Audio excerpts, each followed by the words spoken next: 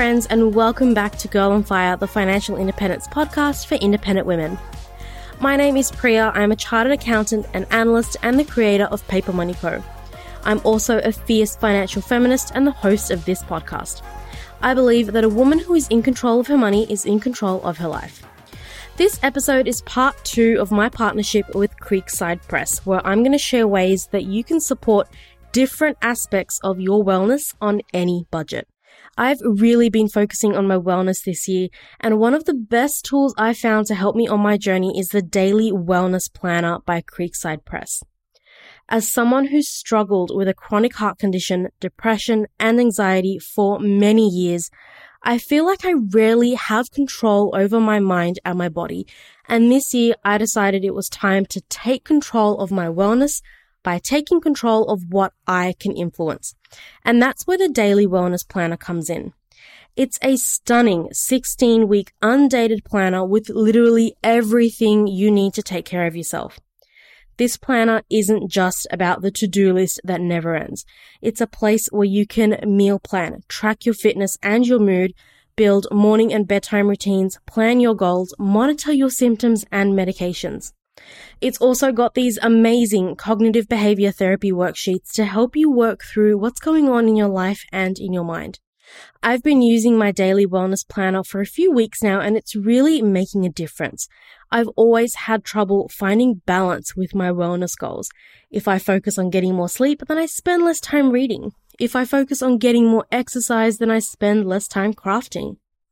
But with the Daily Wellness Planner, I get a holistic picture of all areas of my wellness, so I know where to focus my energy. And that's because the Daily Wellness Planner focuses on 8 different dimensions of your overall wellness all at once. I finally feel like I'm taking back control of my wellness and getting to live the life I want. My favorite thing about it is the symptoms tracker. It is so powerful to see when my symptoms flare up compared to what's going on in my life and what I'm doing, how much I'm sleeping, how stressed I am, and what I eat. It's really helping me manage my symptoms better when I know what triggers them. I'm starting to prioritize the activities that help me feel my best. If you're ready to live a life of intention and well-being, then I've got something special for you. I've partnered with Creekside Press to offer Girl on Fire listeners 10% off when you enter the code GIRLONFIRE at checkout. You also get free US shipping on orders over $100. I'll leave a link to this incredible planner in the show notes. Check it out. You can actually see what kinds of layouts are included in this planner and have a look at some of the accessories like post-it notes and bookmarks that you can pick up as well. This planner is honestly the most unique and well thought out wellness planner I have ever come across. Last week, we talked about 4 dimensions of wellness that are covered in this planner, and this week we're covering the remaining 4. I'm going to share ways you can work on your wellness in each of those areas at a low budget option, a mid-range budget option, and a high budget option. Before we jump in though, I do just want to acknowledge that sometimes you can't just work on your wellness and get better. Believe me, I know. When you're stuck with a rare and incurable condition like I am, you just have to learn to live with it and manage the symptoms. This is not about being 100% healthy in all ways, because that's not possible for a lot of us. It's about controlling or influencing the few things that are within your control so that you can live your best life possible. Okay, so let's talk about environmental wellness. This one is about having safe, healthy, and nice spaces around you. Think of your home, your car, and your workplace. For low and mid-range budgets, start by decluttering all of your spaces. Donate or sell what you can and recycle what you can't. Make a homekeeping schedule to keep your home clean and tidy. And then from there, slowly start organizing.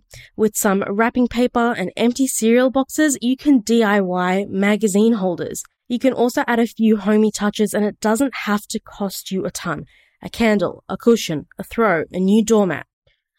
Put up some photos of your happiest memories around your home. For a higher budget option, you can hire a cleaning service to keep your home clean and safe. Get those home edit books and organize your entire life. Maybe try decorating for every season. It helps keep that novelty feeling of everything being new again. Or maybe hire an interior decorator and have your walls painted. Carve out an area of your home that's just for you. Now, of course, this list has to include financial wellness. I've talked about financial wellness a few times on this show.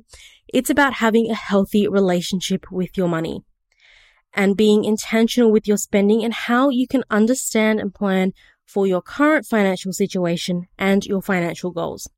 No matter what your budget level is, sit down with your significant other and talk about your budget. What are your shared financial goals? What are your personal financial goals? What life goals are you working towards that require money? How can you be more intentional about the way you spend your money? Create a realistic budget and make a plan to save more and plan for your retirement. For low and mid-range budgets, this podcast is a great resource for you, and there are others out there as well. And for high budgets, you can hire a financial advisor, but do your due diligence first. Moving on, we're almost at the end, is occupational wellness, which is about doing work that is rewarding and doesn't damage your well-being. This one is kind of a hard one because a job is a job, and more often than not, we need a job because life costs money, not because we love what we do. But I think the most important thing to keep in mind here is that occupational wellness is about being as safe and healthy and happy at work as possible. It's about being able to walk away from a workplace bullying situation or a toxic work environment, or doing work that's engaging and rewarding as opposed to just being bored out of your mind from 9 to 5 in exchange for a paycheck. Now, this is a weird one because honestly, for most low and mid-range budget options, unless you can change jobs, you're a bit limited.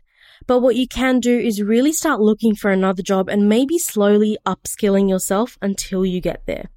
Or you can try to get fulfillment from other avenues like volunteer work or a side business. I don't think it's practical to just say, do what you love no matter what. Because for like 98% of people, that's never going to happen. That's just not the way the world works. I'm lucky enough to enjoy my job and I like the people I work with. I'm much happier and fulfilled at work now than I ever have been before, except when I was living in Europe. This job, which I started in February 2021, was also a career change for me. But would I do this job if I wasn't paid for it? Hell no. And that's okay. Life costs money and I want financial stability, so this is the price I pay.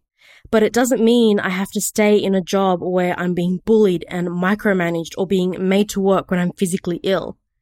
If you have the means and opportunity, you can improve your situation by walking away and trying to find a new job or making a career move. Now, if you're in a high budget situation, you can probably afford to walk away from any bad jobs and take your time looking for a new one.